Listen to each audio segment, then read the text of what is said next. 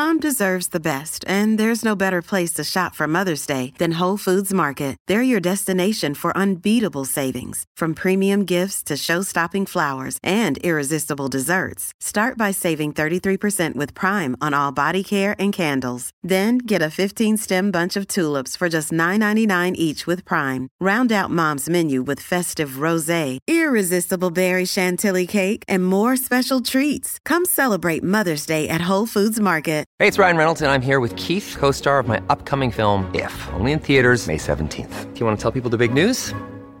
All right, I'll do it. Sign up now and you'll get unlimited for $15 a month and 6 months of Paramount Plus Essential Plan on us. MintMobile.com/switch. Upfront payment of $45 equivalent to $15 per month. Unlimited over 40 gigabytes per month. Face lower speeds. Videos at 480p. Active Mint customers by 531.24 get 6 months of Paramount Plus Essential Plan. Auto renews after 6 months. Offer ends May 31st, 2024. Separate Paramount Plus registration required. Terms and conditions apply if rated PG. Mr. Cummins on the defensive and into the bunker.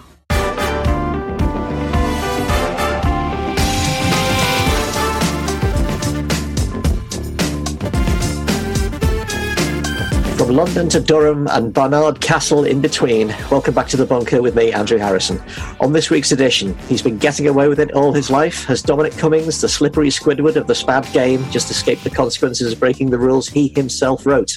Meanwhile, we still have a health crisis to solve. Looking beyond the emergency, how will we need to change the NHS to be fit for the future? And what other health issues will the health service need to deal with? Director of Research and Chief Economist at the Nuffield Trust, John Appleby, joins us to discuss the future of healthcare. And with the arts crippled by COVID, the government has set up a cultural renewal task force to get the sector in shape for a post-pandemic recovery.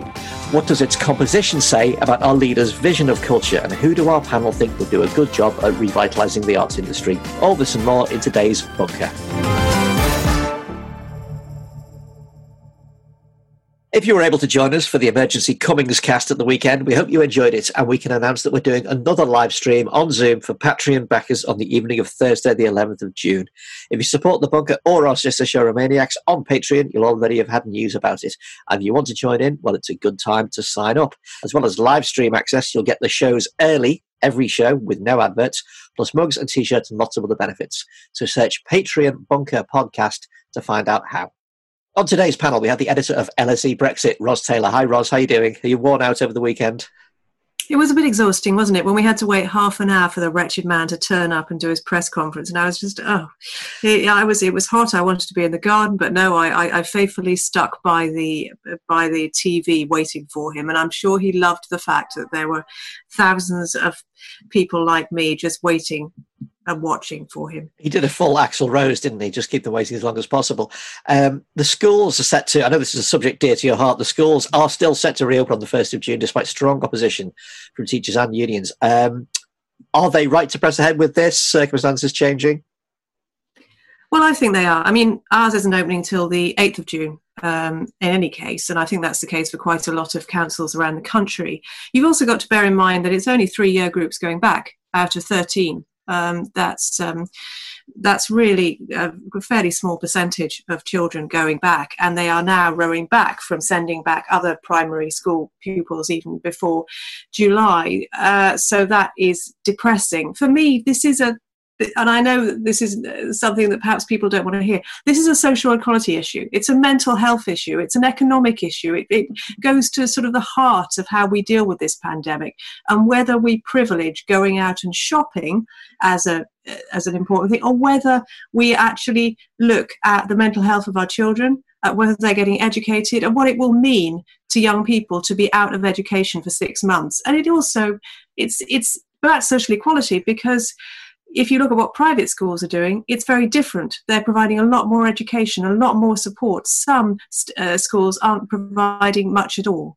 So we're seeing inequality widening as a result of this. And I don't think in particular that we're listening to the voice of children in this at all. Apparently we've been told that outdoor markets and car showrooms are going to be opening on June the 1st as well. Was this all a bit, don't look at Dom, go and buy a car? Yeah. And I mean, it's ridiculous because people are not going to be buying cars, most people at the moment, because of the economic uncertainty. I think they're very optimistic if they think that people are going to be going in for big purchases at the moment. Desperate though they may be to get around without public transport, it's still very optimistic to think that they're in line for making big purchases at the moment. Also back on the bunker is comedian, broadcaster, and writer Ahir Shah. Hello, Ahir. How are you? Hello, Andrew. I'm very well. I'm relaxing. I'm full of vim and vigor. I don't have a wife. I don't have a child, so I've got no one to worry about going back to school, and I've got no one to drive to a beauty spot on Easter Sunday. So I could just. I can just sit here and look at the flowers I arranged over the weekend. Well, a lot of us are desperate for haircuts and even dental treatments, but we don't hear much about eye tests. So should we all just drive to Barnard Castle to make sure that our eyes are in good shape? Glasses wearers like you and me. I got an eye test just before this whole thing kicked off, so I got my prescription updated, and thank God I did. Otherwise, I would have to commandeer the next Vauxhall Corsa I saw sweeping past me, and that would be the only way of doing it. Our special guest, John Appleby, is the Director of Research and Chief Economist at the Nuffield Trust, the independent health think tank. He previously worked in the NHS in both London and Birmingham, and as a senior lecturer at both UEA and the University of Birmingham. Hello, John. Welcome to The Bunker. How are you doing? Hi there. Doing very well. Actually, can I just say what I liked about Dominic Cummings' press conference the other day was there was a line towards the end where he said, don't believe everything you see on TV. And I thought, says man on TV. a massive reflection of the whole thing. Anyway, I think there are some serious public policy. Don't believe everything you hear on the podcast. I'm white. Says man on podcast. Yeah, I think there's there are some serious public health issues as well that are coming out of that. And I saw a survey, I think it was conducted yesterday, day before, and it was about people's worry about COVID-19. And it's been pretty high, as you can imagine, but it's been coming down very slowly over the last sort of few weeks. But there was a massive drop the last figures for I think it might have been Saturday. And that's right. That lack of worry is a worry in a way. Do you think it's connected with what our leaders are seen to be doing or condoning? It's hard not to think that it isn't. Sorry, there's lots of double negatives in there. I think it probably is because, as I say, the trend was downwards. We've seen COVID-19 deaths decreasing, or at least the rate of increase decreasing. So you can expect after, what is it now, 2 months or more, that people's worries will start to slacken off. But this was it's a really noticeable drop in terms of people's worry in the course of almost one day. Mm. And we did see the very forthright response from Professor Stephen Reicher of SPIB, the Scientific Pandemic Influenza Group on Behaviours, who said that Boris Johnson has trashed all the advice that we have given on how to build trust and secure adherence to the measures necessary. He listed the things that were trashed: trust, equity, respect. I mean, has the government kind of dealt an irrevocable blow to its own strategy with this performance over the weekend? I have a horrible feeling it has. I mean, I wish it hadn't. I should say, and this hasn't received so much news attention, it has in the sort of specialist healthcare press, that there have been something like 6 or 7 NHS trust chief executives who have complained about the whole Cummings affair and going to Durham and so on, which is incredibly unusual for NHS trust chief executives to do so. And I think they've been driven to do that by circumstances. So it was an old-fashioned political crisis at the weekend, with the Mirror and Guardian revealing on Friday that Dominic Cummings had travelled to Durham with his family during lockdown. A string of identikit support tweets from ministers taking the line that caring for your child is not a crime followed, and then subsequent stories about additional trips. In Cummings' extraordinary press conference in the Rose Garden at the back of Number 10, he claimed that these second and third trips didn't happen. This week, today, the government has made a concerted effort to say that we are moving on. But as we recorded today, the Under-Secretary of State for Scotland, Douglas Ross, has resigned over Johnson's backing of Cummings. Ros, are we moving on, as the government would so dearly like us to do, do you think? I think ultimately we will. I think this is an uncommon view, but I think Dominic Cummings probably salvaged his job yesterday. I was surprised that he performed relatively well. I thought it would be an absolute car crash.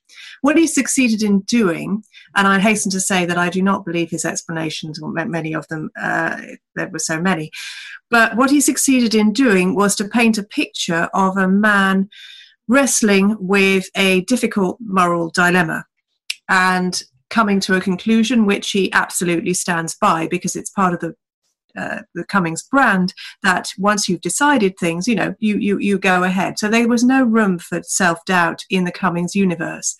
Nonetheless, he played on a number of tropes which people who inclined to believe him would have made sympathize with him, like the fact that his child was also ill, his child went to A&E, things like this. And while, as I say, I'm not susceptible to his explanation, I think those who knew nothing about him previously may have been swayed by this. And I think they are counting now on other issues of more immediate concern to people's lives right now taking over the news agenda. And I think he may have just salvaged his job. Don't think for a minute that he should have done. I think he's an evil bastard, but I suspect he has. What he has succeeded in doing is weakening Boris Johnson, because suddenly we see the man who works for him. We saw Johnson struggling and floundering, actually I think much more than Cummings did, in the 2 news conferences that he's done in the last few days to justify his actions. And I think Johnson is the one who now looks weaker.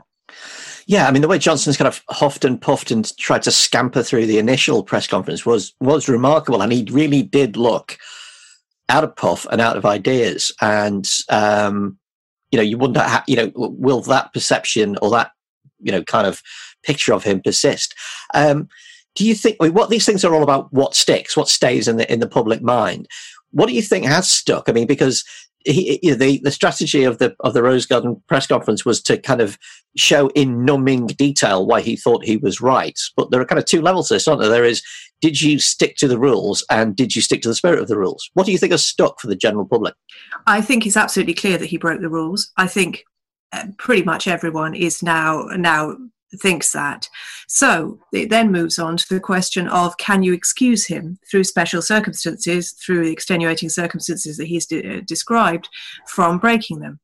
I don't think it was justified. I think a lot of people don't think it was justified, but he painted a picture of himself as Johnson's humble and indispensable servant who was wrangling with his conscience as to the best thing to do to ensure he could get back to work quickly when Johnson himself was ill. And that was very much the optics that he was trying to put across in the whole statement.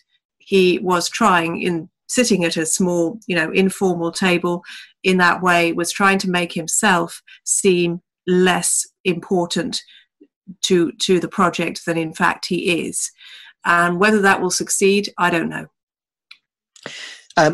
Everybody was quite surprised that the Mail came out harshly against Johnson and Cummings, and then after the Rose Garden thing went with a headline, "No apologies, no regret." Do you think that this is something of a permanent breach between the previously relentlessly pro-Johnson Mail? Again, no, I don't think so. I think the Mail stood out really because I was quite surprised to see the Times backing him quite strongly. The Sun kind of pretty much as well. Daily Telegraph. There have been doubts, but I don't think there has been a decisive rupture in his relationship with the right-wing press. And I think he has every chance of winning back the Mail in the coming weeks if he does things that please them. The question is whether he can do that, and I think the doubts have been sown now about the authority and the trustworthiness of the Johnson government.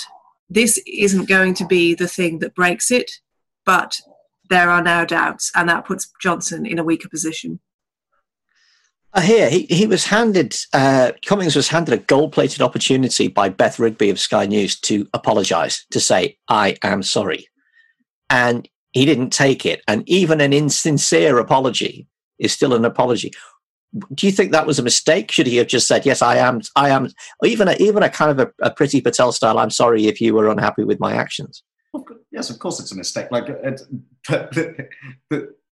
it's asking whether it's like a mistake from a calculated political perspective is like glossing over the fact that just on a basic human level, be sorry for that. Like, surely, like, my takeaway from the entire thing was that I sat on my sofa for half an hour and then eventually watched a man deign to come out and say "fuck you" to me about 20 different times in 20 different ways over the course of an hour.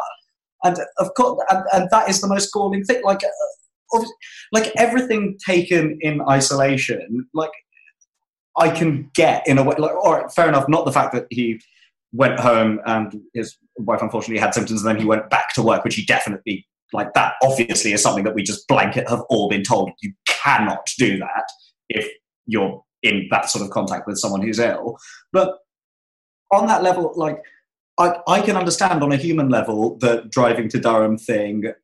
And I can understand that because many people, including friends of mine who are parents who were ill and had to look after their children, would have wished that they could do that. So obviously everyone can understand that on a human level. And to be honest with you, if you didn't have to deal with this sort of nonsense excuse about an eye test, I can even understand someone saying, like, look, being ill is a nightmare. I wanted to just sit with my wife and kid somewhere nice for 15 minutes before going back to the horror that I have to, like, again, shouldn't do it, should resign. But I can understand that on a human level. But just say that you do, if you say that you do things because you're a fallible human being who can make mistakes and that you apologize for them when you've made them, that's just what people do, isn't it? Like, yeah, people. Given the interesting word, people, yeah. not implacable machines like Dominic Cummings are here. Given the degree of sacrifice that have been made by so many people in very similar, if not identical, circumstances, and with fewer resources to fall back upon. Yeah, that cut, man. John, I mean, we touched on this earlier. It's what it means for the way the public will take public health messaging and public health policy. People will make up their own minds is a phrase that has been repeated many times in this. The idea that we're moving from clear top-down messaging, unambiguous top-down messaging, which it appears the government senior advisor was himself unable to abide by, into a kind of, well, do what you like, do what you think is right. What do you think the consequences are of that?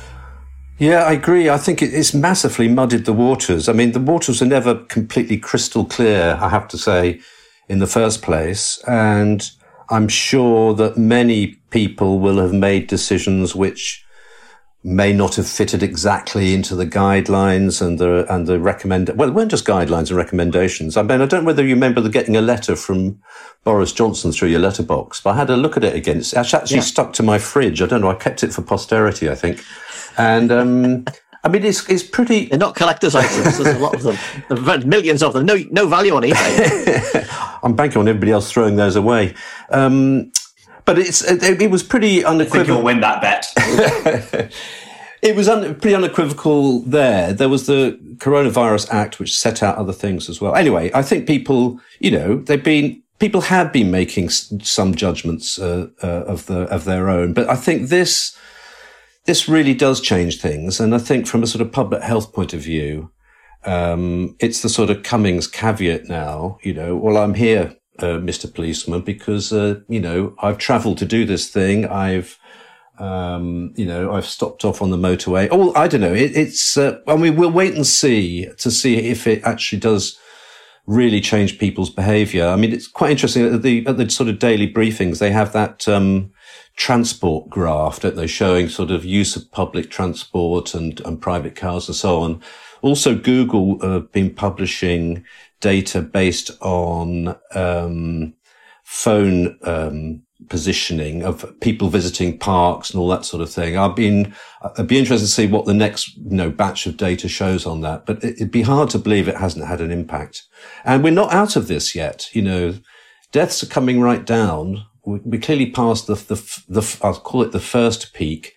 Not to be doomy about this, but we've seen in other countries there can be other peaks, and we know in other infectious pandemics. Also, I think it's worth, sorry to interrupt you, John, but I think it's worth noting that a lot of the stuff that Mr. Cummings did was during that peak, and indeed when things were still on the way up. No, absolutely, yes. Which I think is important to know. No, absolutely. It wasn't just sort of last week. You're absolutely right. This was at end of March, beginning of April, and the peak was somewhere, we think, around April the 8th and so on nationally. But the numbers were going up. So yeah, I think it will have repercussions for the public's health, to be honest. Just to wrap this up between us, I mean, do we think this Cummings thing is now over? That whether we like it or not, it is going to move on, or is this going to? We've seen a resignation. We've seen people people in influential positions are still outraged about this, and it has created what could be a lasting impression amongst the people who matter, which are Conservative voters. That I don't think it's over by any stretch of the imagination. Just because this is the sort of thing where, look. Unfortunately, there are a lot of things that I wish could have done for certain elements of the Conservative Party over the last few years. Windrush immediately springing to mind. But the fact of the matter, unfortunately, human beings have slightly bounded empathy. Right, but when we're dealing with a situation like this, when it is literally every single person can relate this to an element of their own life and the struggles that they will have been through recently. Anyway, it's not going away as long as you know what a Zoom funeral is.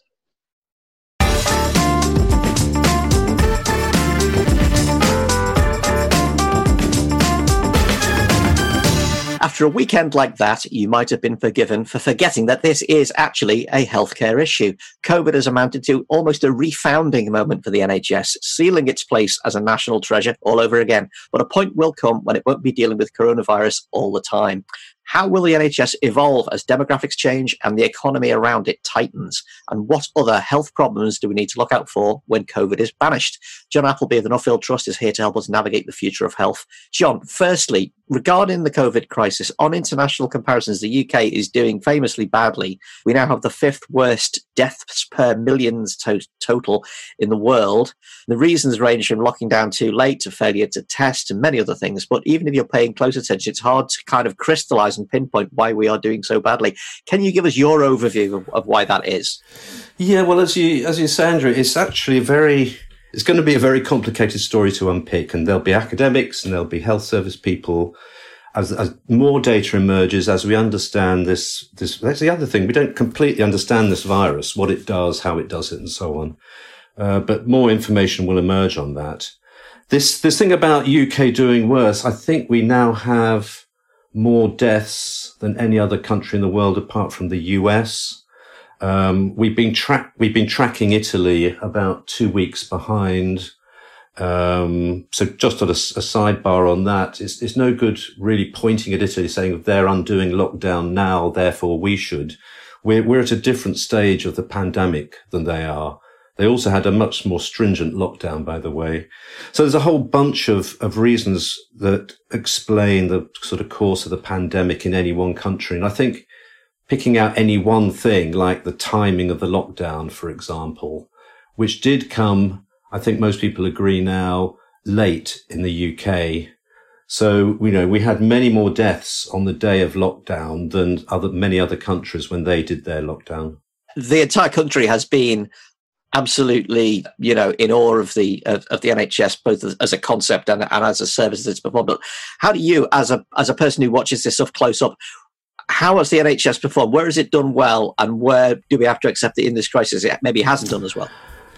I think just picking out highlights, I think where it's done really well was, and you have to think back a bit, that the massive fears that the NHS would be overwhelmed, which is one of the, stay home, protect the NHS, original slogans and so on. All the projection modelling work done by epidemiologists at London School of Hygiene, Imperial, Liverpool and whatever, was suggesting the NHS could really be overwhelmed in terms of ICU beds, staff and so on. The NHS has built the Nightingale hospitals, which are now essentially mothballed, because in the end, it did actually create the capacity within its own services. It repurposed waiting rooms, operating theatres and so on. And so it looks to have coped, even though we were starting from quite a low base in terms of beds and so on. So that was one of the good things, that the NHS, it's not a great hulking monolith that can't move quickly. It really did. In terms of, and I have to mention the personal protective equipment, that's been a complete disaster, clearly.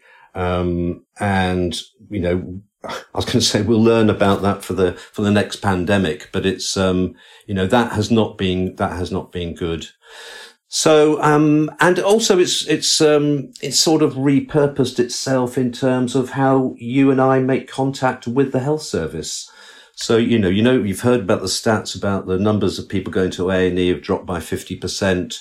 It's probably similar for outpatients as well. Lots of routine stuff has been stopped, but GP visits gone down, but we know that the telephone conversations with GPs has gone right up. So it's sort of again changed the way it's been delivering services very rapidly indeed. So I think that's a plus point for the NHS. So looking ahead past the crisis, what are the key factors on the horizon for the NHS? I mean, we all have our ideas about aging population and stuff like that, but what, you look 5-10 years further ahead for the NHS. Where do you think, what are the issues it will be wrestling with once we've got through this? Well, I think normal times, as it were, will return. Fingers crossed. By the way, I should say there will be another pandemic. It's inevitable. We don't know when. We don't know how big. It's a bit like economists predicting recessions. We know there's going to be one, but not quite sure when it's going to happen or how big it will be. So that will be something. I mean, the balance of illness and disease will continue to change. So in a sense, there'll be the normal stuff to deal with. You mentioned aging. I mean, most studies show that it's not so much aging of populations which cause sort of higher demands on the health service. I mean, more of us are reaching older ages and fewer of us are suffering heart attacks and heart problems, circulatory problems and so on. But we're going to have to die of something and we'll suffer more dementia. And I think the other thing which strikes me, which comes out of the COVID-19 stuff is, the arguments about the variable impact it's had on different communities. And certainly it's absolutely clear that COVID has affected more deprived communities rather than least deprived, BAME communities rather than others and so on. Actually, if you look at the sort of causes of death and, for years and years, decades and decades, you see these inequalities in health. So, I mean, that's been highlighted by COVID-19. And certainly there's much more talk in the NHS now. What's the NHS's part in, what part can it play in really tackling inequalities in health? It's not going to be up to the NHS entirely, of course. But there's there could be a different switch in emphasis in terms of priorities. So if you're a betting man, which I'm sure you aren't, what needs to happen with the NHS after we've been through COVID, and what do you think is likely to happen when we've been through? Well, as I say, I think in terms of funding, I think we're about average for EU countries. By the way, can we still talk about EU countries? Well, I suppose. Well, we're still in Europe. Yes, we can. We're about average, and we get a sort of average health system. The fact that we really haven't done as well as I think many people think we should have done in terms of COVID will spur more money. Then the question is, where do you spend it? What do you spend it on? What's the best use of that money? And that's just a continuingly difficult decision for healthcare and for people and for politicians to make. But as I say, I think there's going to be some slight changes of emphasis. I think inequalities in health has come up the agenda. And remember, the NHS was founded on a basis of, inequality in access to healthcare, and leading to inequalities in health. It's one of the founding sort of pillars of the NHS. I suspect obesity, which has also been linked to COVID-19 deaths. There's been a wicked problem continuing for years in this country. I think the Prime Minister has even mentioned that. That's going to, again, what's the focus on prevention? We easily don't spend enough money on prevention, on changing people's behaviour, and so on. So I think some of these things are going to become more important over the next sort of 5-10 years. Ros, from what you've seen, has the crisis exposed particular problems in our healthcare system that we haven't talked about already? I mean, the inequality is a standout one. What has been exposed by COVID in your eye? The nature of COVID is that it hits elderly people harder. And I think, therefore, what is exposed most is the lack of a joined-up healthcare system with social care, because it's usually elderly people, not always, but usually elderly people who are using social care.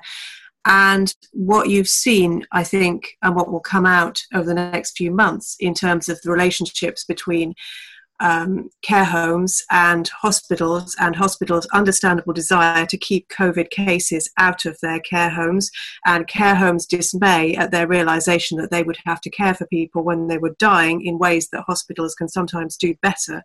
I think that was a very vivid demonstration of the problems that we have and the way that the interests of the patient come secondary to the interests of the various organisations working for them. I think it's really brought to the fore in the public's minds, not just about healthcare, but about social care. And we've been struggling for literally years to sort out social care. It's not just about more funding, it's about how we provide social care, who provides it, who owns the means of production, how it's integrated with healthcare, how healthcare is integrated with social care, and so on. So I think that is definitely one of the things which, well, fingers crossed, I really hope comes out of this is some real political action, which is what it's going to need to help fix social care. Means of production, John, with the Marxist take on the health service there. I approve thoroughly. Here, just finally, the National Clap for Carers is probably going to end this week, ideally with a big one. Do we think that's... I saw a poster this week, by the way, in a window. It said, Conservative voters at the next election, stay home, protect the NHS and save lives, which I thought was a bit glib, but it's quite funny. From your point of view, do you think this has changed the way we think about the NHS and will make us want different things from it? I don't know that it's necessarily changed the way that we think about it. I think that certainly for the time that I've been alive, our attitude towards it has tended to be one of reverence, not necessarily backed up with our wallets. And so perhaps if the latter element changes, then that may well be a good thing going forward. But I think I don't know. I think that it's perhaps hammered home, if it needed hammering home, just how important it is to us. I think not only for what it provides when it's there, but also what it provides when it's not there. I think one of the greatest benefits of it is the psychological one of the fact that I've never thought that if I or anyone in my family or anything were to be taken, then obviously the ambulance would come and then that would take you to the hospital and then people would do their best and there wouldn't be a bill at the end of it. And I think that there's a great degree of psychological alleviation that comes from having that safety net behind you. And so, hopefully that isn't lost and is indeed funded how it should be. Finally, you may have noticed while being locked up that the British culture industry has taken a right battering during this crisis. Theatres... What? I know. Theatres, music venues... So that's why I've been eating tins of beans. Theatres, music venues, museums, galleries, operas, stand-up comedy clubs, Glastonbury, You name it, they're all closed for the foreseeable future. Many have improvised with online events, but it's just not the same. To get things moving again, Culture Secretary Oliver Dowden has launched a Cultural Renewal Task Force, a panel of 8 people with a mission to revitalise the UK's arts and culture industry once coronavirus is in the past. There's nobody from the music business, museums, heritage, the books trade, or large-scale events on the panel. There's nobody from the fashion industry, which contributes about £26 billion to the UK every year and employs 800,000 people. But there is space for 5 possibly predictable figures, including Nicholas Sirota, Michael Grade and Martha Lane Fox, and a couple of perhaps less predictable ones like the footballer Alex Scott. The new Culture Commissioner, Neil Mendoza, promises an ambitious philanthropic focus on arts and culture. Here, what does this task force say about how the government sees culture, what it thinks culture is? I don't really know, and I worry about making the solely economic case for culture, because it feels to me much the same as when people make the sort of solely economic case for the future of tertiary education and stuff like that, which is that certain things should sort of be ends in themselves, ideally, without rolling eyes and pound signs attached. But if you want to make the economic case, then yes, it does pump a hell of a lot into the exchequer on an annual basis. So yeah, support us. But quite frankly, like I understand that, look, my entire job is predicated on putting a large number of people into a space slightly too small for that number of people. And that is not something that I will be able to do for the foreseeable, and quite frankly, for entirely understandable reasons. So yes, a bit of support wouldn't go amiss. A bit of clarification on the self-employment support scheme going forward wouldn't go amiss. But I also acknowledge the fact that, particularly in the form of live entertainment, it's I wouldn't like the job. Mm-hmm. John? Well, I just wanted to defend economists from the phrase "the economic case." I think quite often it's not the economic. It's not the economic case; it's the financial case, which is often a very narrow. Yes. Sorry, just pick you up on that. But it's sort of obviously very narrowly drawn. But I mean, the economic case, to back you up here, is around things like, what's the price of laughter, which gets left out of the financial case, or what's the price of enjoyment? If I knew, I'd be making more than I do. I guess it has a very high price indeed, and hence a high value. So, sorry, just to defend the phrase economic case. Well, I mean, this is it. Often the culture industries find that is the way you can talk to politicians. You can say, do you realise we inject this amount of value into the economy? Do you realise this is our soft power in the world? Do you realise this is the identity of Britain? And to be fair, successive governments have trotted out these campaigns about the value of British culture around the world. But then this happens, and there's nobody from our most powerful cultural force in the world, the music industry, nobody there. And, fashion, which, it punches way above its weight, is not represented. It just doesn't seem to be a very good look. It struck me as like, this is a commission made up of the kind of people who get on commissions, rather than a thing that's going to make actual differences, out there in the world. Ros, what did you think? Because I was a bit annoyed about Martha Lane Fox. She seems to just be on everything, and I'm not entirely sure what she does. But you before we started this podcast, you had quite a robust defence for it. What did you think about the composition of the commission? Well, I was a bit surprised to see Martha Lane Fox on this commission, because I don't think her strength is in culture. I think her strength is in thinking about regulating the internet. So it was surprising a little bit to see her there. I think she was brought in because she is a bit younger and a bit more dynamic than some of the other people on the commission, on the cultural task force. I think this is very much a group of grandees, and I think it has been designed to ensure that what you might see as the flagships of British culture, things like the RSC and the National Theatre and the Ballet and Royal Opera House, are propped up, so that we still have tourists wanting to come here and visit them, while neglecting, as you say, less culturally, less entrenched kinds of culture. And it's quite Sir Humphrey talking about the opera. Yeah, exactly. It's very. One might almost say elitist. One might say, this is the culture of the elites, and it's not, the Download Festival, things like that. Yeah, absolutely. Where's the people representing? I mean, in my neck of the woods, in Camden, the Dublin Castle. This is a music venue that's. I mean, my son has played there. It's been there for decades, and it looks like it might just go out of business. And they're having to launch some sort of charity appeal for that. I mean, where are the people representing organisations or venues like that? Yeah, and it's very London-centric, which is also a problem because it's a problem in terms of London's position in the rest of the country right now, where a lot of people, I think, are going to be thinking about leaving London. With economic recession, it just becomes less sustainable to live here. And I think the government is desperate to keep the cultural heart that is London's cultural heart beating. But increasingly, people will be moving out and will want to enjoy their culture elsewhere. And that's a big challenge, which I don't think this cultural task force is necessarily primed to get to grips with.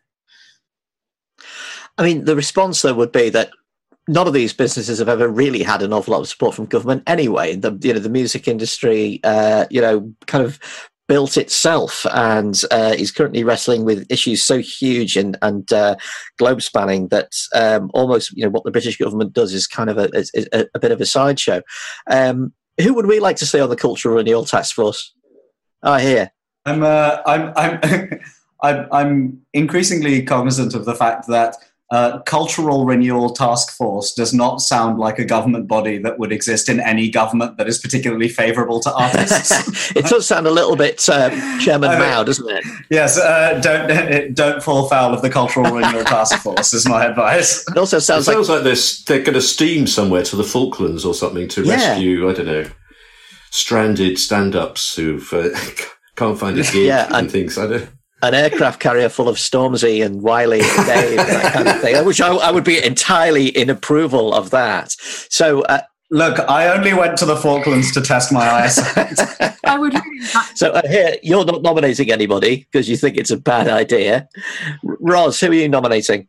I would really like to see someone involved in festivals.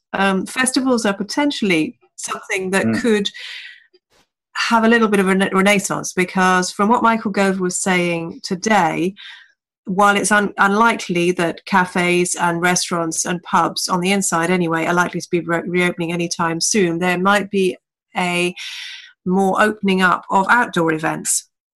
And we're coming up to the summer. It's an ideal time. It may be possible if we find, as I think seems to be the case, that COVID doesn't spread nearly as much outside. The possibility for outdoor events is much greater with social distancing and so on. And maybe it's all going to be like Glyndebourne, where we all sit, 2 meters apart with our little picnics. And it's not going to be exactly a mosh pit.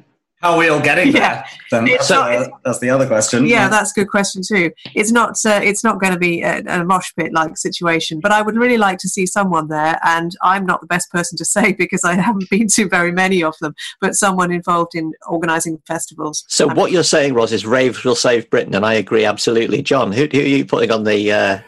Well, I'm not sure who it'd be, but somebody to represent the political satire industry. I mean, that's sort of a rather meta thing to have on a government task force, but there should be somebody there representing them. Well, after I log off this, I'm back on a Zoom with Nish, so I'll ask him. Yeah, get Kuma on. Yeah. Well, I would like to see Crispin Hunt from the Long Pigs, formerly of the rock band, who is now a massively brilliant advocate for musicians and the music business. He's presently involved in the Broken Record campaign with Tom from Gomez, we've had on the Bunker Daily previously.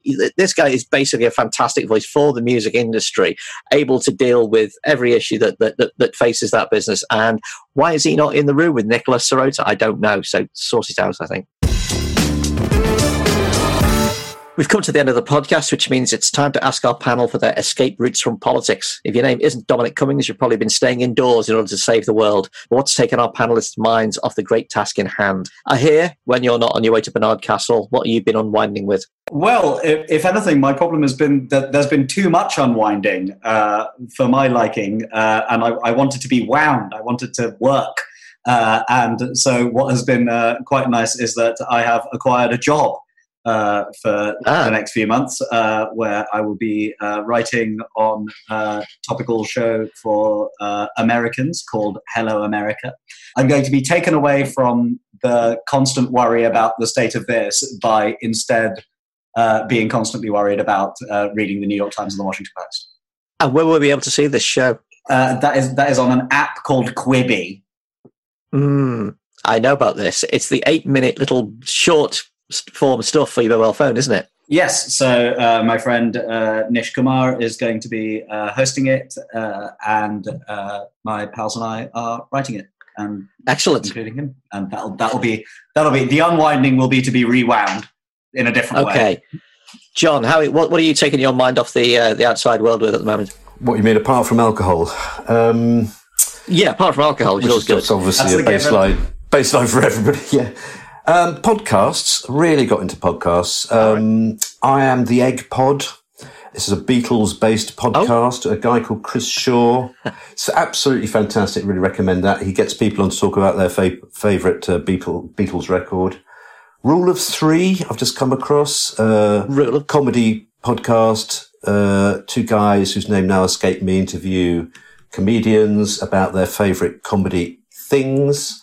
So that will be Jason and Joel. Yes, yeah, that's it. That's absolutely fantastic. So yeah, podcasts for me. Rule of Three is great, isn't it? I love Rule of Three. I discovered it about 3-4 months ago. It's fantastic. Yeah, and the Ladybird books. But yes, Roz, you're...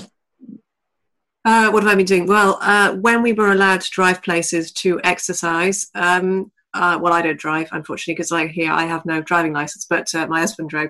And we drove to a lovely river in Essex, and I had the most fantastic swim in London. And it was that sounds so nice. Yeah, and there was someone paddleboarding down the river, and they said, "You're brave," and I said, "Yeah." And there was literally no one else swimming in the river, so there was no issue with social distancing. It was brilliant. It's such a social distancing from the fish at the bottom of the river. Well, I've been retreating from the awful world that we live in right now. I've been retreating into the calming and delightful world of Max Hastings' Vietnam, which seems explicable and comprehensible compared to what's going on. I've always loved Max Hastings' writing. He's my favourite massive Tory, and his history of Vietnam is just incredible. Watching a terrible... You've always known how to kick back. That's what watching a terrible mistake being made in detail before your very eyes and just knowing, well, at least it's not happening to me. Incredible read. Fantastic. And that's the end of this week's Bunker. Thank you to our panel. John Appleby, thanks for coming in. It was fantastic and fascinating listening to you. Thanks to Ross Taylor and Ahir Shah. We'll be back tomorrow with another Bunker Daily and, of course, the full-length show this time next week. Don't forget, you can back us on the crowdfunding platform Patreon. Just say our Twitter or Facebook or search Patreon Bunker Podcast. And if you back us, you're going to get a shout out on the show. And we're going to do the very first lot right now. So here comes our theme tune, and listen up for our very first thank yous to our Patreon backers.